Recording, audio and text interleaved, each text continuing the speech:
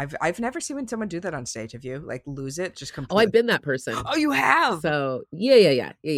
That's why I love karaoke. People, it's really deeply rooted in me losing lines in the middle of a scene and just being completely lost and being like staring at lights and then like having a moment and then mumbling some words and then Okay. having to figure out where I was and feeling like an out of body experience, like an alien, Uh-huh. and then finishing the scene. So yes, Wow. absolutely. Horror Movie Survival Guide is a weekly podcast where I, gorehound Julia Marquesi, delves into my horror movie notebook to corrupt another one of my longtime chums, Terry Gamble, who is hiding in the creepy horror closet. My mission is to learn the gospel of horror movie survival and to incorporate Julia's wealth of wisdom to become a final girl disciple. Join us as we take a deep dive into everything from OG horror To newly released films, but preferably classics on VHS. we'll talk about obscure details that no one else notices. Spin off into alternate casting universes, crush on some dodgy, foxy fellows, And creepy uncles. And arm ourselves with the knowledge necessary to become the final girl. Hey, Disco Citizens. Welcome to Horror Movie Survival Guide. I am Julia. And I'm Terry. This- Julia, Yes. I'm so excited for this for you because this is like, okay, when you talk about movies, Yeah. when I remember you, think of you Mhm. talking about movies and how much you love them, Yes. this is always the first thing that comes to my mind is this series. Okay, this series, but I would say specifically It Chapter 1. Can I be specific on that? No, for sure. But I just think about the whole book. I think Yes. about your favorite things. I think about like going to the theater with you to see this with Yes. Marion, like vintage horror movie survival guide. I'll have to like repost some of those videos because I found them on my phone the other Oh, day nice. because I got a new phone and I was going through videos. I smashed my phone, guys. Had to get a new one. It was atrocious, no. so sad. But I'm so excited that I still have those videos though of us going to Yes. the fun house and the fun fair for this promo for this movie. Yes. So I anywho, have that was my caveat before you get in. Okay. That is adorable caveat. It is, we are talking about 2019, It Chapter 2. Title of this episode is Losers Stick Together. Hell yeah, you bet your fur Yeah, we they do. And Don't the split up. tagline for this movie, It Ends. It feels That's not a good tagline. It feels lackluster. But you know what? They don't really need But one. you know what's But But you know what's fun What? is that, Stephen King knows he's making fun of his endings from the beginning. yes. Even in the tagline, it's got to end somewhere. Okay, You may not like it. We're going to talk about that. We're going to talk about that for sure. So this movie is based on the novel by Stephen King, which FYI is my favorite Stephen King novel. And I have read it many times since I was 11 years old. And the screenplay is by Gary Dauberman and directed by Andrew Muschietti. So, okay, we got some alternate universe casting. Are you ready for Oh, this? sweet. Lay it on me. Yeah, I would Okay. love that. So we could have had for Bill, could have had Chris Pratt. And I was like, okay, I don't I hate would have it. been so mad. I don't I love would have been it. so mad. I hate it. Okay. You can be nice about it. He probably would have been okay, but also like anyway, I'm glad we got who we got. Okay. For Bev, we could have had Bryce Dallas Howard, which or Karen Gillan, which I was like, I think she would win my vote for Bev because she's pretty. Gillian. You could have had a Because she's fucking pretty luminous, and I was like, she could rock that. I could believe she's Sophia electric. Lillis. She is. Yeah, she is electric, and she has that same kind of intensity. I think she would have been great. But like with the ever-changing redhead, I feel like Who Weekly talks about this, one of my other favorite podcasts, a lot about the revolving redhead of Hollywood. Okay. They always are all up for the same parts. Oh, of course they are. She gets my vote, honestly. Like I would prefer Karen her. For sure. No offense to Jessica Chastain, who is a fantastic actress, but I would prefer. And Amazing in the Eyes of Tammy Faye, and just won the SAG award for that. She is. I highly recommend it. She transforms. Like you have no idea. You lose her. Like it's amazing. For Mike, we could have had Donald Glover, your buddy Michael B. Jordan, or Idris Elba. Oh, and I think Idris is too old. I think. Yeah, it's that nebulous because they're like 37 in this movie. More than that, 39. So it's hard because like Karen Gillan might be slightly too young but then also Right. I would prefer her, to be honest. And then Right. for Richie, we could have had, I'm very excited about both of these, Sam Rockwell. Hell yeah. Which, I mean, I will never turn down a Rockwell, ever. Oh, I know you won't. No. You love that man. I know. Hell yeah, I do. And this one I think is fucking brilliant.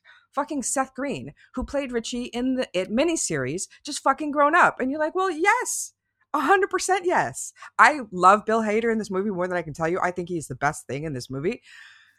But Seth Green, so on board. He's my that's my, you know how I feel about him. I mean, I did propose to him once, and then I reminded him about it 10 years later, and he was like, yeah, why didn't we do that? We could have had babies. It would have been amazing. And I was like, yeah, I know. Yeah.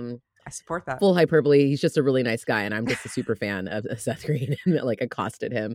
But so grateful he was so kind. I would love to see him, but Bill Hader is phenomenal in this movie, and seeing him next to the child actor that they had playing the young him, like it's seamless. It's a wonderful performance across the ages. That's one of the things I really compliment between the It 1 and It 2 is they did such a good job casting the adults. I think we'll talk about that. Okay. So this movie opens September 1989. So we know that they're going to come back, right? Because we go to 27 years later. So we established the vision and about memory and how they might not remember, but that's going to happen in 27 years. So they get their memory jogged by Mike. So we open on the Dairy Carnival, where we have people winning prizes, and we have a very adorable gay couple who are out there, and they have an amazing beaver hat. I love dairy hat that I also own. So when we do this episode, I can drop a picture of me in that silly hat. Please. But there are some youth ruffians that don't like that there is a gay couple there and end up beating them up.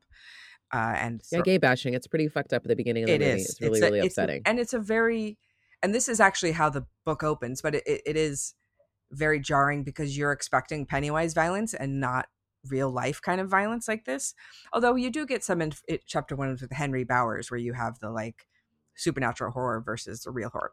So one of the gentlemen gets chucked over the bridge into the canal, and we see Pennywise chomping him up.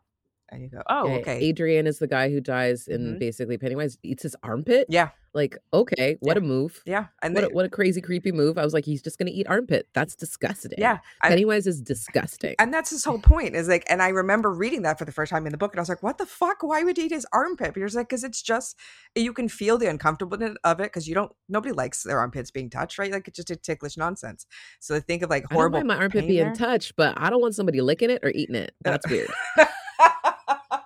Now your listeners know a lot about you, Terry. I love that about you. You're amazing. I licked deodorant once. I think we talked about this at one of our episodes, and like it's never made me want to lick an armpit. Like it's disgusting. Well, maybe fresh out the shower, Okay, I try it. So Mike hears listening to the police band, and he hears about the murder. So he goes home. Goes over to the canal, and written in blood, very big on the side of the canal, is "Come home." So he's like, okay, well, here we are. It's time. And Mike's been waiting, and here it is. And he's been waiting and researching and living in the library. So he's like ready for this. He's literally the most ultimate prepared final boy. Yeah, he's at final boy. 27. Because you think, I always say about Oculus, right? Like Oculus, you have 10 years to prepare. And this you have 27 years to prepare. And like you've talked to everybody in the town about it and done every bit of history about it. Like and he's made like the Charlie Day, like kill room, whatever. Like it's like, okay, I've got like the connecting the dots, and I've got the maps, and I've got all the things. He's got the lore. Like he's literally researched. I was like, did he just live in the library and like live off the library? Like, what did he do for work? I don't know. No, he's a librarian. There you go. He's the town librarian. Okay, so that makes more sense. He's just living at work. I would live in a library 100%. That would make me very happy. Although libraries are slightly creepy at night, but you'd get over that. I love that. Very head over heels. Oh, that video. We have Bill, who is on the Warner Brothers lot. Wink, wink. And he is the screenwriter for a movie going on, directed by fucking Peter Bogdanovich, who just comes down out of the sky in this amazing crane shot. You're like, what? Bogdanovich? I love it. These are fun little cameos, and of course, this is like where we start getting like the through line about the endings not being great in his stories, and it's like Bill's definitely like the alter ego here for Stephen King of like, oh, he can't finish something, he doesn't know how to end the thing. Like the stories are so fun, Right. And this is, we'll get to this when we get to the ending of this movie, but this is one of the issues I have with this movie. We have this continuing joke throughout the movie about how Stephen King endings are bad. I'm sorry, Bill Denborough's endings are bad. So we meet Audra, who is his wife, who has a much bigger role in the book, but to be honest, I don't really miss her in the movie. She's fine. I mean, there's a whole subplot with her and coming to Derry, and Bev's husband coming to Derry and like getting all fucked up. And oh yeah, we don't need any of that stuff. I'm fine without that. Yeah, so he gets the call, and then we cut to Eddie Kaspbrak, my favorite, plays by James Ransone with perfection. That like just adorable. So like hypochondriac nervousness. And it's genius because he's talking to his wife Myra on the phone, and they got the same actress to play Eddie's mother from It Chapter 1 to play his wife in It Chapter 2. So it's just literally transferring to his mom, which they insinuate quite heavily in the book. And you're like, well, nice. That's all you need. Yeah.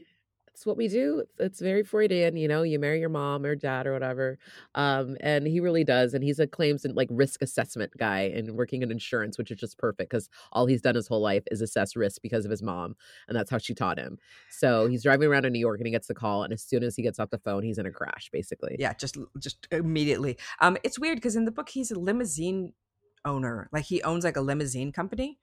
So I don't know what the change is for. It makes more sense now that you say it. Like it does. Like I see him better as that, but I'm like, that's just a weird change. It's literally what he's did his whole life. Like they don't change. I think it's good. They don't change anybody else's profession. But no, because Richie's a DJ in the book.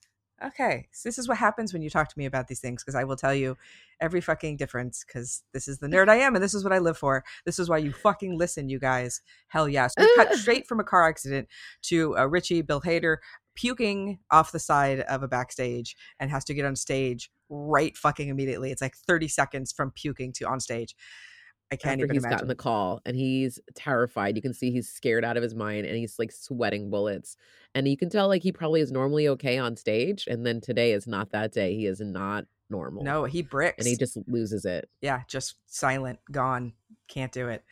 I've never seen someone do that on stage. Have you? Like lose it just completely? Oh, I've been that person. Oh, you have? So yeah. That's why I love karaoke. People, it's really deeply rooted in me losing lines in the middle of a scene and just being completely lost and being like staring at lights and then like having a moment and then mumbling some words and then having to figure out where I was and feeling like an out of body experience, like an alien, and then finishing the scene. Wow. So yes, absolutely. You know what's amazing about being an actor, though, is that when you look, I remember being on stage and looking at someone and seeing in their eyes as they're speaking that this is the last line. They have no idea where. Yeah, this is the last line I know. I don't know where I am. And you could like see that in someone's eyes. You're like, okay, I got it. Like, very it's different in a musical when you're the one singing. Oh, my love. So we cut to Ben Hanscom, and this is a fun little thing. So when you first cut to Ben Hanscom, this is the tease, is that the guy that is originally you see talking, who looks like you would think Ben Hanscom would look grown up, is actually the guy who played Ben Hanscom in the It miniseries in the 90s. So they did it already with him. Why did they not do it with Seth Green? These are questions I have. But then we cut to the real Ben, who has now become a sculpted god played by Jay Ryan. So hot. I do not like him at all. I do not like his. I think he is a complete blank slate. I was like, he's nothing for me in this movie. Julia, he's all I want. Wow. Well, and herein lies our differences. Yes, that's okay. I think he's so hot and I love him in this movie. I love that he's just like, I was like, yeah, like he has the same eyes and he gives me the same energy as little Ben. And I was like, oh my God, of course that's him.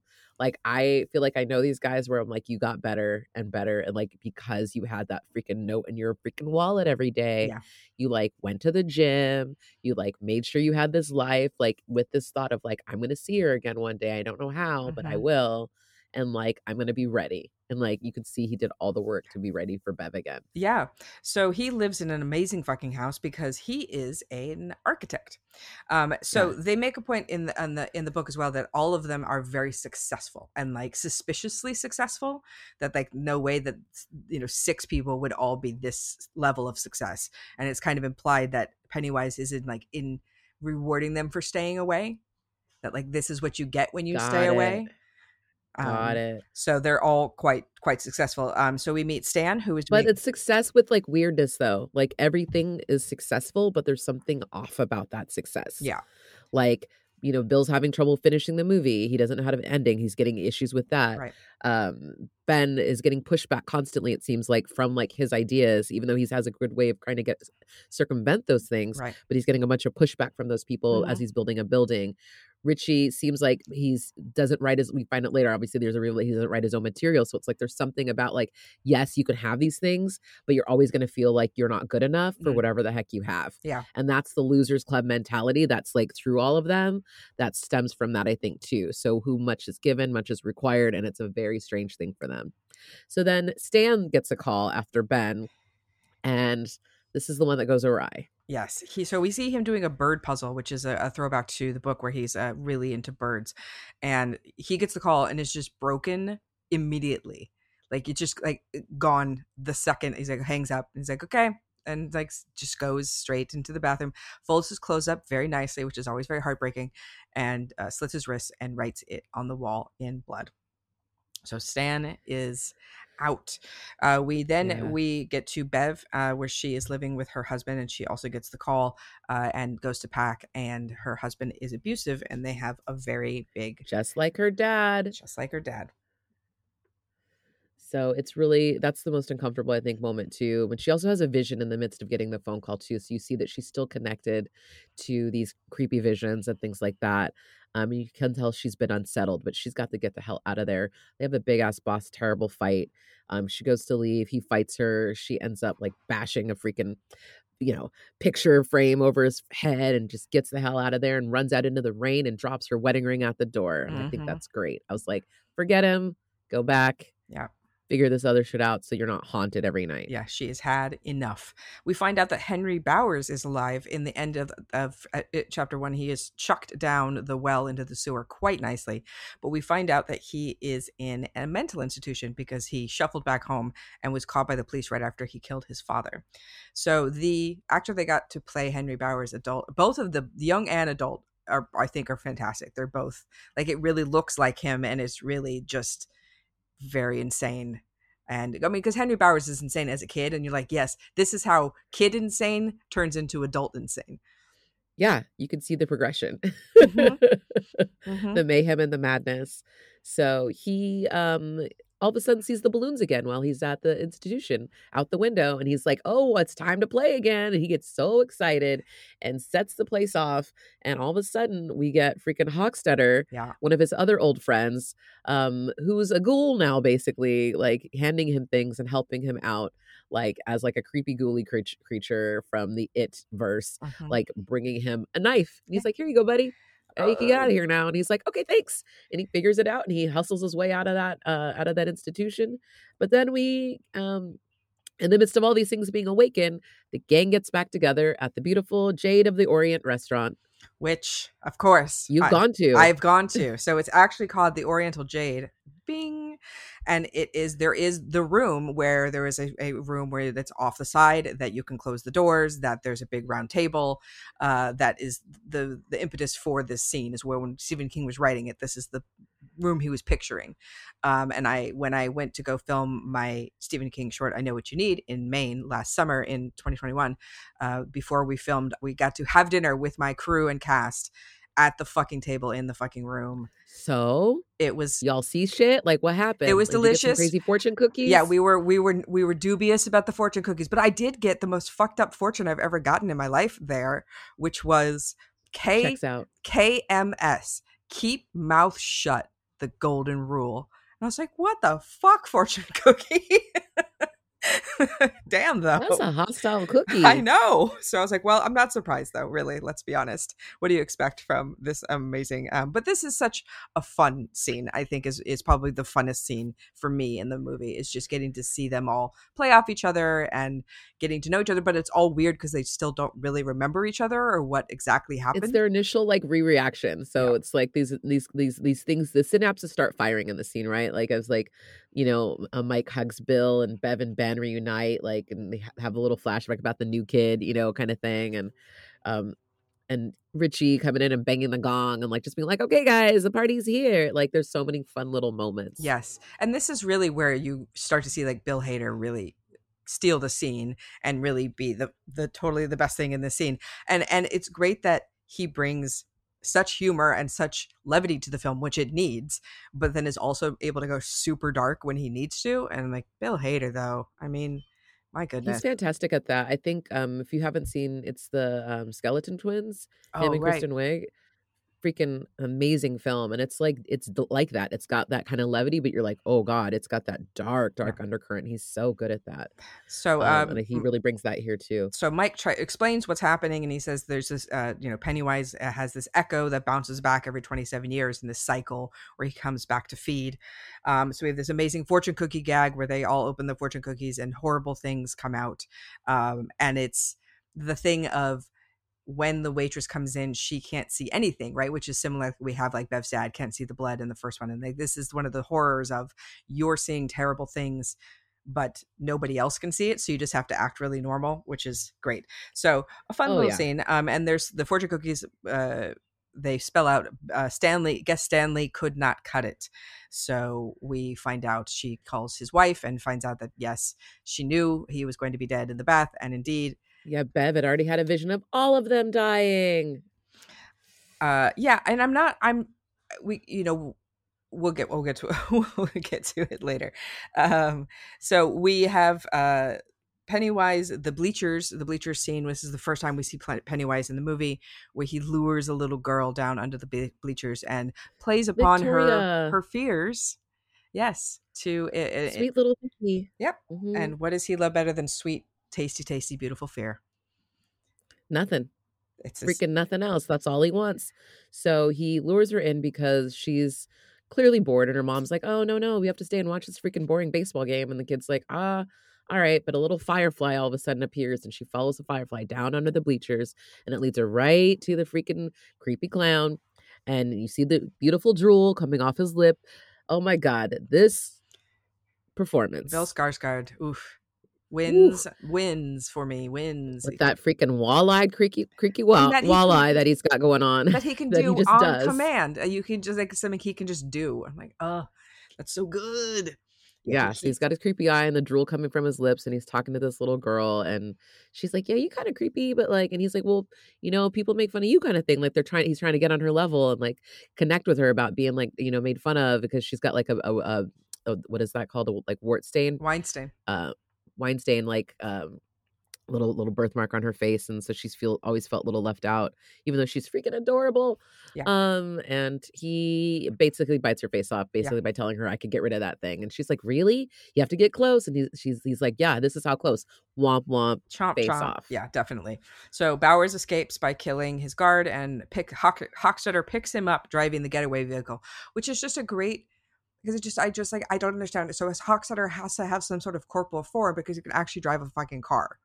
Like, he's not just a ghost. He's like a ghoul. He's like ghoul, like instead of ghost. Like, it's what's weird. What's the difference between like a ghoul and a zombie? Because like, right, as we know, Romero wanted them to be called them ghouls until zombie came about. Are they the same thing? Well, I don't know. I feel like it's like in like vampire lore or whatever. Like, isn't it like not ghoul or what is it? Is that what it's called? Your person that you can like your Renfield? Not your Renfield. It's like there's like a Renfield who does all your stuff, like human shit that you need done. But then there's other people that you can kind of like get in their mind and inhabit, and they're dead inside too. But like you just make them do shit for you. Okay. Very Vampire the Masquerade. It's okay. Yay, board game, role play gamer people. I remember I played it in high school. Yeah. So let's see. So then Bill goes back. They all basically are like, fuck it. Everyone's like, we're not going to. They want to get out of town. They're they don't want. It's too scary. We're going to die. Like, clearly going to die. And now that Stan has broken the circle, and like there was like the 7 of us, that was the big thing, and now there's not anymore. So like, what are we doing? But Bill is talked into by Mike to go back to the library because he has some stuff he needs to show him. So he goes into this whole long fucking speech about. He drugs him and he fucks him up. Yeah, he does. And he has this, weird looking lampshade thing, which is early 18th century, which is the Sacagawea, which is weird because the Micmac Indians are the ones that are like the big ones in in the story. And this whole thing is not, this is where it starts to go a little bit off the rails for me already here, because Well, he probably had to change some shit depending on if it was like real tribe or not real tribe and stuff like and that. Because it's I know not he's even, had some issues with that, that's right? fine, like that's okay. But just this scene for me, like Mike, like I don't think Isaiah Mustafa is a good Mike, and I think they turn Mike into this hyper paranoid, drugging your friends, lying to them about shit and holding things back. Like he's really kind of fucked up in this, and he's not like that in the book at all. Like he's just kind of, you kind of like him because he's the one who stayed behind, and he knew somebody had to stay behind, and like he took on Right. that burden, and so it's more of that kind of feel. And so I'm like, I don't know what this Mike is. This is very weird to me. And so already you have, now he breaks the trust because Bill's like, you fucking drugged me, what the fuck. So like this, they should It's be like, but he growing had to see, but he had to see the truth, and he wouldn't believe it otherwise. I feel like it's one of those weird things too, where like because everyone's memory needed to get jarred or jogged or whatever, like this is the steps he took. I don't know. It's hard when you're dealing with lore and you're realizing people are probably not going to believe you, and the fact that they were all leaving, he was like going to like extreme movie level, I guess, movie stakes, level. Sure, of course. right? Okay. Instead of book level stakes to like Yes. get to the next scene, because it's like we can't just have a scene of him being like, please stay, and they're like, okay, Right. Of course. there's no conflict. Sure. I understand, but I just think if you've already splintered Bill's trust with the group, then it kind of negates what's going on later. So they talk about the ritual of Chud, which is this ritual that you can do to get rid of him that we assume. Ritual. Yes. Ritual of Jude. I just wrote that. I liked it. So we go back to the inn. We are in and out of this fucking inn so much in this movie. It drives me bananas. Bev has been having nightmares this entire time between all the last 27 years, and insinuates, and this is a kind of a okay loophole to get out of what's going to happen, is just insinuates that they're not going to make it to the next cycle. So they can all leave, but sometime within the next 27 years, they are all going to kill themselves. Like Stan's fate is, and like, so it's either we do it now or sometime in the next 27 years, you're going to fucking kill yourself in a terrible way. You're like, yeah, it's kind of damned if you do, damned if you don't. And like, I think Stan was their bellwether, right? Yeah. And so it's like, if that can happen to him, and he was like one of the kindest, like sweetest of them all, right? Yeah. Like, if that can happen to him, it's only going to be worse for them. So they end up back in the Barrens and back in the clubhouse, and trying to figure it out. And having those flashbacks too of like them, building the clubhouse together and how it all came to be. And that's like, you see Ben's like little architecture streak started. And, I love the little Lost Boys poster. Like I love the little nods that are kind of like throughout the movie of like little shout outs to fun things. So, and just putting you in period as well. And honestly, yeah, I like the kid stuff better, man. Like it's just so much more sparky, and like when they turn to kids are more sparky. Kids and dogs, right? You don't put them in the scene next to you. You're always gonna like outshine you because there's something shiny and fresh about children and puppies that grown adults will try to have. But it's very, very difficult, and very rarely do grown adults have that. Okay, I understand what you're saying. And when I heard the cast list, I got very excited, right? I was like, oh, James McAvoy, he's amazing. And Jessica Chastain, she's amazing. I think Bill Hader is sparkling in this movie. I think he's got that lovely, like, big, high kid having fun energy. And I feel like that SNL energy, baby. But I feel like nobody else has it. And so I feel like there's this like high of seeing the kids being so fun and exciting. And then it kind of drops down to this kind of dreary level when the adults come on. 27 years later, baby. That's depressing. Yeah. Let's not think about I'm aging. Sorry, but that's real life. I'm so sorry. Sure, but I'm saying, but this is a movie, right? You need to be on your game for this movie. So I feel like, yes, so how I feel. And there's a cute Eddie and Richie in a hammock together, fucking around with each other, which is adorable, which will come up later. We have they need to split up and find their artifacts. And I'm like, what the fuck is all this? You need pieces from the past for the ritual. So they're all going to go split up to find their pieces. And they're like, but why are we splitting up? They're like, well, we were together the whole summer. And they're like, nope, actually, no. We had a time where we split up that summer. Yeah. We got to do that too. Yep. So, and when they say they need to split up, thank you to Richie, who says splitting up would be dumb. And you're like, thank you, Richie. You're a good final boy. You know what's up. Voice of reason. So first off, we have Beverly, who's going back to her old house and finds Mrs. Kirsch, who is living in her old place and tells her that her father is dead. Like, Yeah, Miss Kershey, see, it doesn't exactly see who she seems to be. She got a lot of little weird ticks she kind of does, where she stares a little too long, insists on things a little too much. She's like, no, I'm going to make you some tea. And she's like, no, I don't want to go. She's like, don't have to be like cool about it. Like, I'm going to make you some damn tea kind of. I mean, that's kind of the energy. It's not the word she uses, but it's very much the energy. Yes, and she Beverly goes back into she wanders back into one of the rooms, very strangely pries off the floorboard, which is brave to do in somebody else's house, but finds her old packet of stuff, and that's where her artifact is. She has her old key necklace, and she finds the postcard, the infamous postcard, the January embers. Yes, and which is adorable, and she has horrible it's a postcard from one of the boys, and she thinks it's one of them, and it could be someone else. True. Bev. So she remembers horrible stuff about her dad, and then find out that Mrs. Kirsch is actually Mr. Pennywise in disguise. This performance by this woman who plays Mrs. Kirsch, by the way, she is fantastic. That is Joan Gregson. Shout out to you for being creepy as fuck. And then we have, I mean, it's just a good scare, right? You don't know what somebody's gonna come out of the darkness. You know what it is, and this like 10 foot tall, naked, screaming old woman, and you're like, it's pretty good. It's a pretty good scare. Yeah, creepy howling woman, and then you get like old school Pennywise. You see him kind of like the beginning of his career looking Pennywise face. And like you see the old like pictures on the wall, which is great. And you see like, oh, that was him like when he moved to Derry, supposedly, like when he started the circus there. And so it looks like he's like backstage all of a sudden, like in the whole apartment is transformed. It's like the backstage of his old theater, or like on his like circus wagon or something. And he's putting grease paint and makeup on his face. And I love, this is my favorite little detail, is when he like draws the blood, like he like basically scratches his face to make those red streaks that he has on his face out of blood. And I was like, oh, those are totally out of blood. I never really thought about that really, but I was like, yep, that's how that shit would go.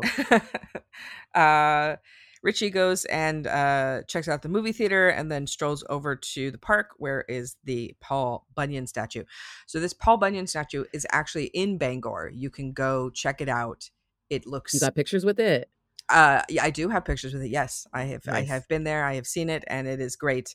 And I'm sure I love this because anybody grew up in Bangor would have enjoyed this sequence, I think, far more than anybody. Because you'd be like, the fucking Paul Bunyan. Well, I feel like that particular statue is a lot of places. There's one down in San Diego too. Is there? Because I know there's a lumberyard. It's like a lumberyard guy, right? And that's the thing, is like I've seen a lot of those statues around that are just, and a lot of them now aren't holding anything. But I think I don't see a lot of them actually painted like Paul Bunyan. I just see like that model of that statue, I'm sure there's a fascinating history behind that statue. I'm sure there is, but he's like very like, I think it's interesting too that they have him. I think it's obviously chosen on purpose too, of like the strapping, manly man kind of thing that he's contending with as like he's checking, like wondering about his sexuality. And this is like, of course, his like foe is like the manliest man, example of a man, Paul Bunyan. I would just, but also kind of a gay icon a little bit, I feel like too, because that outfit, the Paul Bunyan outfit, yeah, I could do sexy Paul Bunyan. I could see that. Right? I would just like to say that the gay undertone with Richie is not in the book. This doesn't exist there. I think it's a nice addition, and I think that kind of takes things to another level that I'd never thought of. So I think it's cool. So he is handed the flyer for his own funeral and has a nice freak out. And yes, you're like, oh no. And Pennywise taunts him that he's going to let out his dirty little secret, and he knows all about him. And Richie like freaks the fuck out, of course, because he's like, that's exactly what I've been afraid of this whole time. And I would hate to have that happen. His artifact is he gets a token from the arcade at the movie theater. Next, where we find had a terrible moment. He did. We find secondhand Rose silver bicycle. So we have Silver, which is Bill's bicycle that he rides around in the bike, and here we get our friend Stephen King. Stephen King, all hail the king. He's so good in it. Like, I have to say, he's in quite a few of his movies, and he's not always very good, but I feel like he kills this specifically very well. Well, He plays a very good curmudgeon. Yeah. I mean, it works. Him yelling and being upset. It's cute in a corner. Yeah. His little book. I love it. He's like clearly a fan of the of the author, but also annoyed with him. Yeah. Like it's great. I just love him fighting with his own little alter ego. Yeah, he's adorable. And they did a lot of little like nice touches too. Like there's a license plate above him that's Christine's license plate, and they're like throwing in the little Easter eggs for us constant readers. So shout out to Stephen King, very adorable in this movie and a fun little thing. And he sells him Silver, the bike. So he rides down to Jackson for $300. He can afford You it. can afford it, buddy. You're an author. Yeah, his little like, Maine accent. It's just adorable. Oh. So he rides down to Jackson and Witcham Streets and finds the drain that Georgie has been taken, and is screaming at him, screaming at Pennywise. I know you can hear me screaming into the drain. And shout out to James McAvoy for emoting so well into a drain, because I can see as an actor that would be difficult, but he's kills he did it. Great work, because he's not yelling at a drain. He's yelling at motherfucking Pennywise. So I get it. Like, I think he did a really nice job here too. But he ends up getting little Georgie's boat, which is his artifact from the drain. And I was like, oh, Pennywise gonna give it to you? That's weird. Yeah, but I think there's an interesting thing that goes into the why, because he keeps asking why did you take Georgie? Yeah. Like, you could have had anybody in the town. Why him? And he says, because you weren't there. Right. Yeah. Okay, so you've added a nice layer of guilt on top of that like if you had been there, that wouldn't have happened, and it's all your fault, which is a nice little mind fuck by Pennywise, which we always love.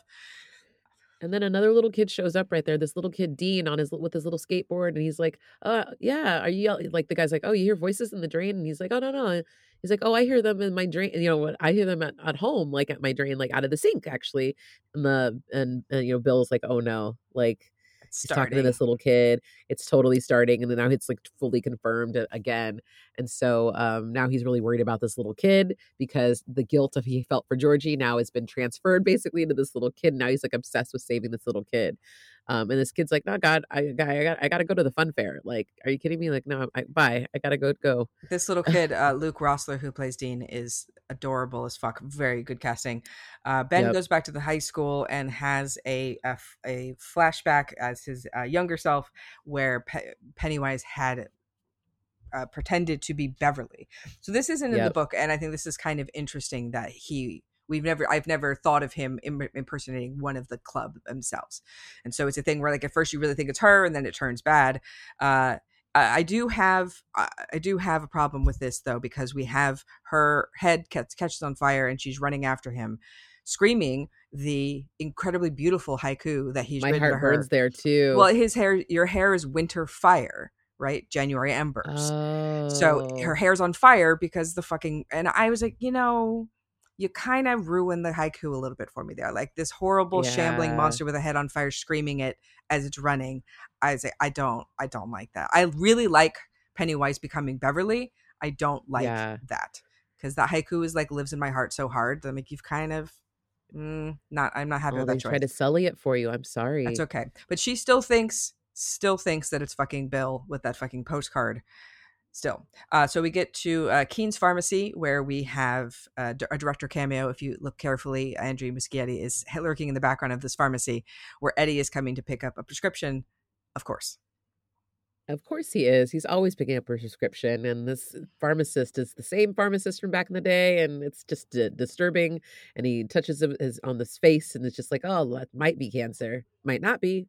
Could be. Might not be. You're like, But he also knows who Eddie Kaspbrak is, and like he's going to specifically fuck with them to like make him freak out. Poor Eddie. Eddie can't take it. He's already just living on the edge. So we get a flashback here of Eddie, as a child, and like the pharmacist's daughter, like messing with him, being like, yeah, you got a tumor on your dick or whatever. Here's your prescription, little like dickweed, basically. And all of a sudden he's going to end up in the basement because he hears his mom in the creepy ass basement, and he's got to go save her. And he doesn't do a very good job, because there's a creepy ass pussy leper that pops out and sticks his tongue right in mom's mouth, and he's not able to stay down in there, and hightails it out of there. Yeah, so he leaves his mom to be eaten and runs away because he knows he's a coward. And he has this battle with the leper.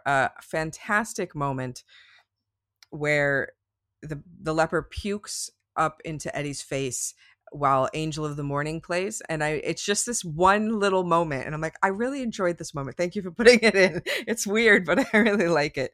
It's because it's the juxtaposition. It's always one Yeah. of those beautiful things, right? When you're just like, oh, thank you so much, horror gods, for Yeah. giving me a beautiful moment like this. But I think that this movie's both of the It's are great because they're really horror comedies. There's a lot of comedy in both of them, and it's not just like straight horror. So I think that they're really doing that well in here.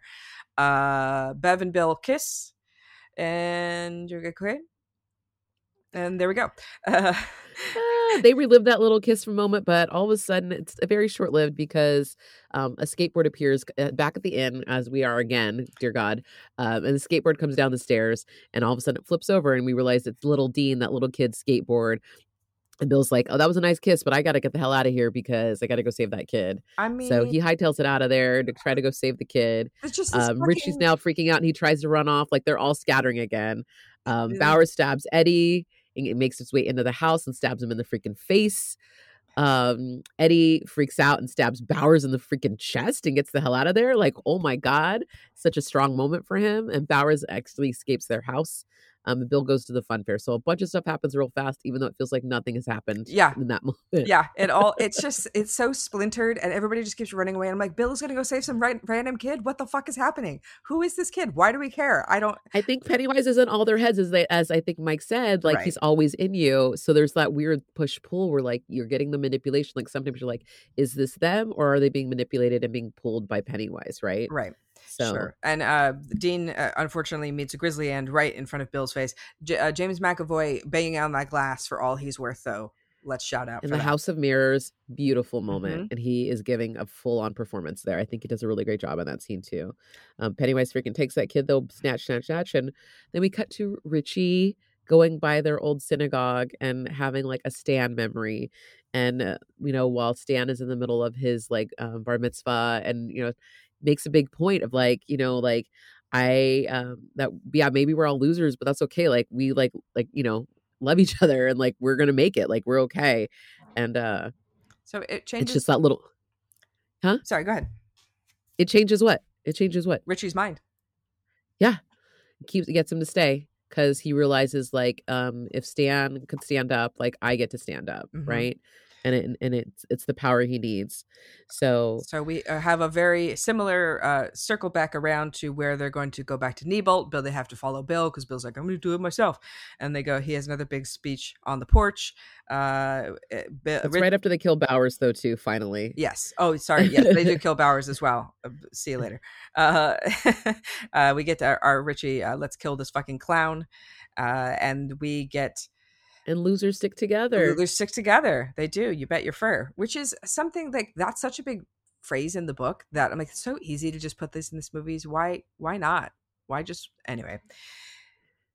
It all goes bad real quick. We have Ben getting his stomach carved again, this time by Pennywise, that they can only see home at last in the mirror, but they can't see in real life. We have a Stan Spiderhead monster, which is horrifying.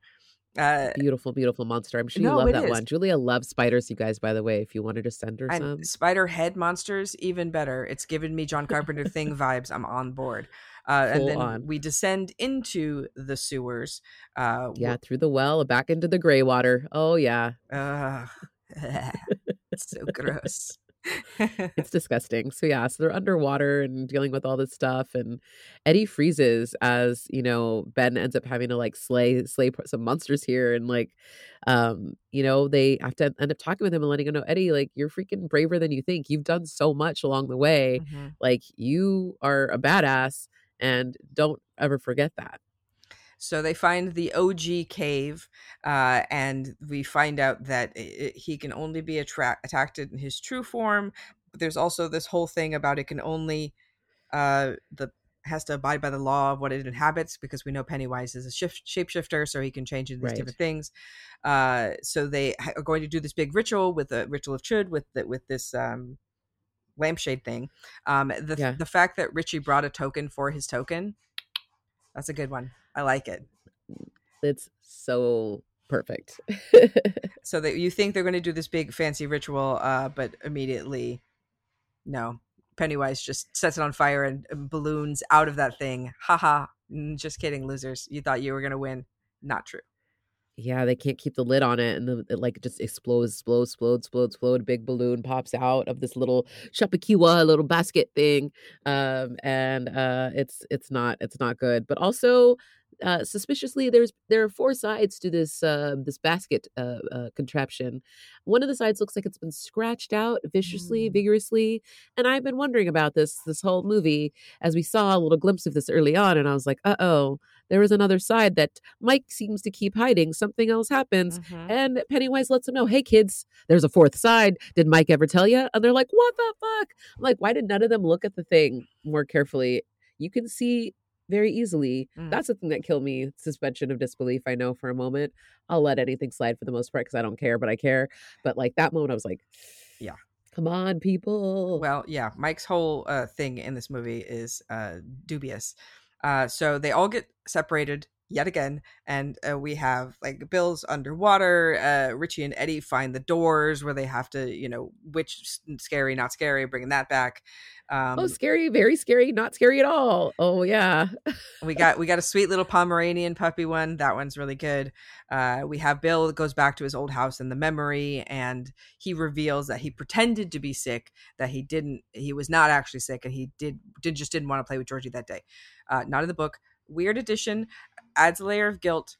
Don't understand, but okay, that's fine. But he was trying to. But he has to kill the guilt to be able to be free. So that's the moment, right? That's what they're trying to get to, which I get.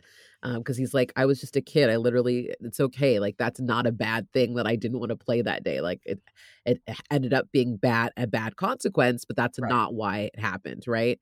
Bev is back in school and she's like stuck in the bathroom, and it's like all this blood is flowing, and Ben is back in the clubhouse and all this sand is growing on him, and so they're like worlds kind of end up kind of mishmashing as well too, through these like them as adults being stuck in these old memories. Older Bill shoots younger Bill in the head with a sheep gun to put him to rest. Pennywise says that Mike is a madman, and Richie becomes caught in the deadlights. His switch when he gets caught in the deadlights, I rewound this so many times. Like, that's fucking, how did he? It's amazing. He just changes in this split second. Shout out Bill Hader. Holy fuck, you're the best thing in this movie. You delight me so much. And so we have Eddie saves him though with a beat motherfucker, and impales him onto the crash site. But Eddie also gets impaled and is thrown, and so now he's knocked out on the side. Yeah, it's not good. But they also figure out that they got to, there's not just one way to they try to get Pennywise to shrink, right? So they're trying to get him into a smaller space, but they aren't able to pull him into a smaller space. But they realize, and there's another way to make him feel small. And that is just by verbally taunting and abusing this little clown and getting into his head. Mind games, because he's been playing mind games on all of them. They're just giving it back. So they taunt him and call him stupid little names and make him feel small, and like, you little clown, you're a little clown. And he's like, I'm an eater of worlds. They're like, no, you're a little clown, I'm an eater of worlds, little clown, eater of worlds, little clown, eater of worlds. Yeah, and then rip his heart out. He gets real small. Yeah, rips heart out, smush him, and end of gone. I cannot tell you. Okay, here's the thing about it. You're gonna make jokes this entire movie about how the endings are always bad, right? And you go, to me, that means, okay, I'm going to make fun of that because I have the confidence that my ending's good enough that the joke doesn't land. Like, or that's what the joke is for. Like, oh, you've been taunting the ending is bad, but this ending's great. This ending is fucking terrible. I hate it so much. The fact that they bully Pennywise to death is ridiculous. He is the eater of worlds. Are you fucking kidding me? Okay, so the ending of this book, as we know, crazy. The ending of the book involves a giant cosmic turtle and hurtling through space and like biting each other's tongues mentally in order to battle. And there's a giant spider, and like they had all of that in there, but they repurposed every single element. There's like a little weird turtle in like one of the scenes. I know, but they have the tongues at each other. Yeah. It's all in their heads. It's all this weird cosmic like mental battle.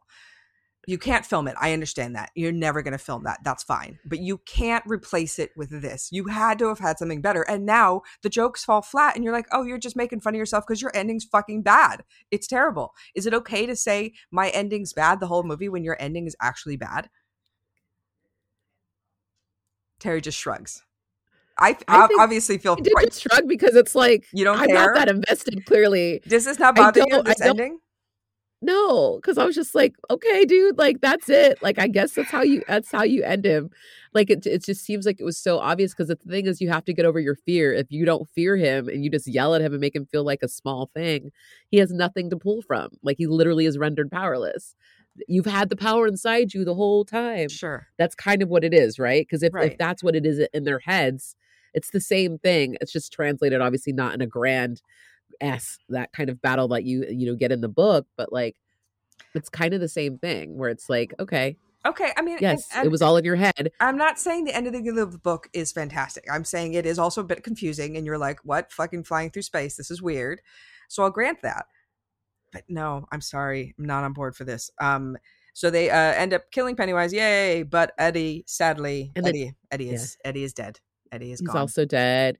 But the Neibolt house crumbles and they barely get out of there because like Richie doesn't want to leave Eddie's body in there. They are able to get out just in the nick of time and run to the quarry, back to the quarry to get themselves clean. And Richie is so fucking destroyed. Like Bill Hader, damn though, taking it to the level where like he's fucking destroyed. Yeah, he's not okay. No.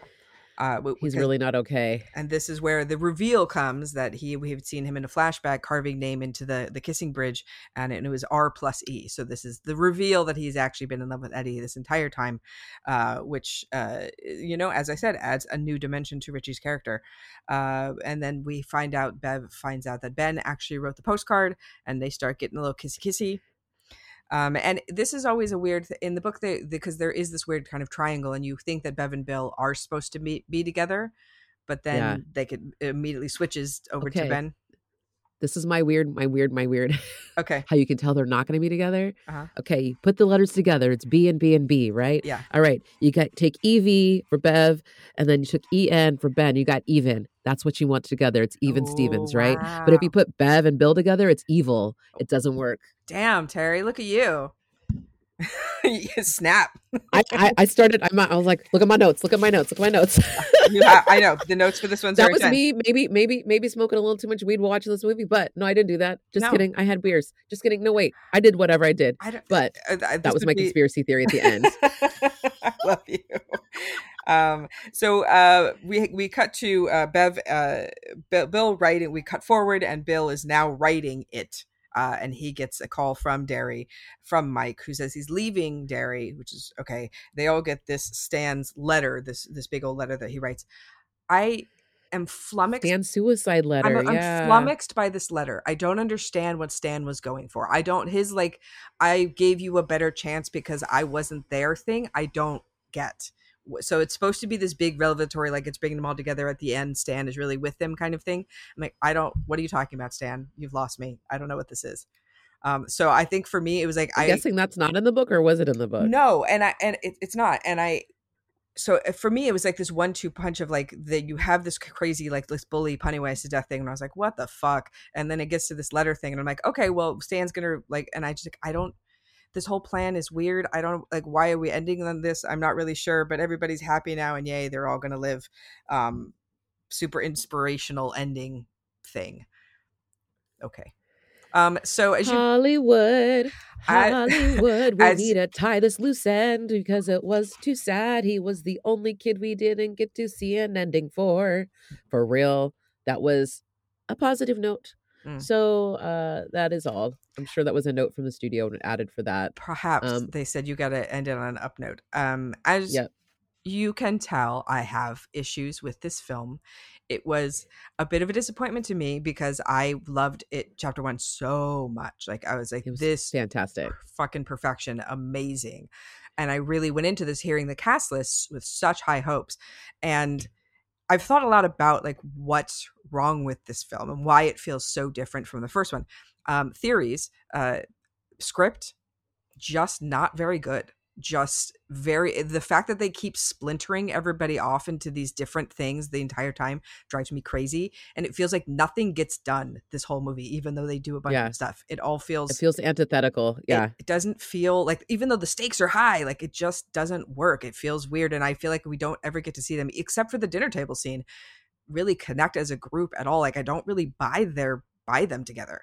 So I don't know if it's that the cinematographer is different, and I think that plays a big role in it. I think it just doesn't look as beautiful as the first one. And I don't know if it's a performance thing. So I don't know. I was disappointed because I was like, okay, it's not very good, and I'm trying to figure out why it's not very good. And I just, oh yeah, we got to triage this shit. That's our job, right? Sure. And I think it's a whole bunch of different things all together, but I think it just is a bit of a disappointment, even though there are lots of things in it that I enjoy. Overall, right. I'm just okay. Well, still glad I got to see this on the big screen with you when it initially came out, and that was a wonderful experience at the ArcLight RIP in Hollywood. And watching it with hundreds of people and hearing everybody freak out and clap and scream and yell at the screen and also be mad and go through all the emotions with us was so fun. So that's the joy of cinema. Whether good or bad, bringing people together, because you know what? Losers stick together, Jules. Hey, want to do some gore factor for this thing? You bet your fur. Number 1, not enough blood to fill a Dixie cup. Number 2, a puddle of blood. Number 3, the ghost enough to go bluff. Take 2. Enough blood to gross out the average viewer. 4, bathtub of blood. 5, run for the barf bag. Clearly a 5. This movie is bloody as fuck. I mean, you have Jessica Chastain actually swimming in like a pool of blood. Pretty good. No, a room of blood. Yeah. it's like The Shining. You know, like you're like full splash. Yes, bathroom stall full of blood. Splish splash, she's taking a bath. All right, and a movie rating 0 to 5 chainsaws. 1, if you're desperate. 2, barely qualifies as a horror film. 3, seen worse, seen better. 4, not too shabby. 5, fantasticorical. It's a 4 for me. It's not too shabby. I enjoyed the movie. And even with the long ass runtime of 2 hours and 49 minutes, honestly, I looked down. I was like, oh, okay. I was over halfway through, and I was like, all right, this is great. I didn't mind. I don't mind being in that world. I didn't mind seeing more. I always want to see a little bit more. And like you said, I probably wanted a little bit more of them together time. That's my only caveat on that. I also gave it a 4. So it's a well-made film. I can't deny that. It's just not what I want from this. So this film is the first in a round of films that we're going to be doing that is a clown round, because Terry is terrified of clowns. So how do you feel about Pennywise? Do you feel he is a scary clown? Nah, he's not the scariest clown. I think partly because he like shapeshifts and can be other things. And like, I think there's something about like, oh, he's going to be another form. Like that's not permanent. Like whatever he's got, like, I don't even know what his true form really is. You know what I mean? Like that's how he's presenting himself to us. But also like Bill could get it. So like, you know, it's difficult. Okay. All right. He's a hottie. Yeah. He's too hot. He's too hot to be too scary. Yeah. I mean, that sexy Pennywise thing, we're kind of about it. Yep. Yum. Next in our clown round, we will be jumping to 1988 with a movie that terrified both Terry and I. I was terrified of this movie as a kid. Killer Clowns from Outer Space. It's a fun one. I'm excited to talk about it. Quintessential clown movie. When I think of horror clowns, this is the one that comes up first and the most. So join us next week, y'all, for Killer Clowns from Outer Space. Oh wait, this was a Killer Clown from Outer Space too. Yeah, it is. Oh my god, right? Yeah, it totally is. Okay, well there you go. Well, we're just keeping the theme going with clowns from outer space killing people. Yay! It's a killer clown from outer space, and I'm mad, green, mad. Check us out on our internets. We got our channels. You love us. We got Patreon. We got Teespring. We got Twitter, Facebook, Instagram. We love you. Killer Clowns from Outer Space this week and next week. Huzzah! Yay! Bye. Thank you for listening. Horror Movie Survival Guide is independently produced by Terry Gamble, Julia Marchesi, and Sierra Ryan. Hey, that's me. If you would like to support the show, find us on patreon.com/horror movie survival guide.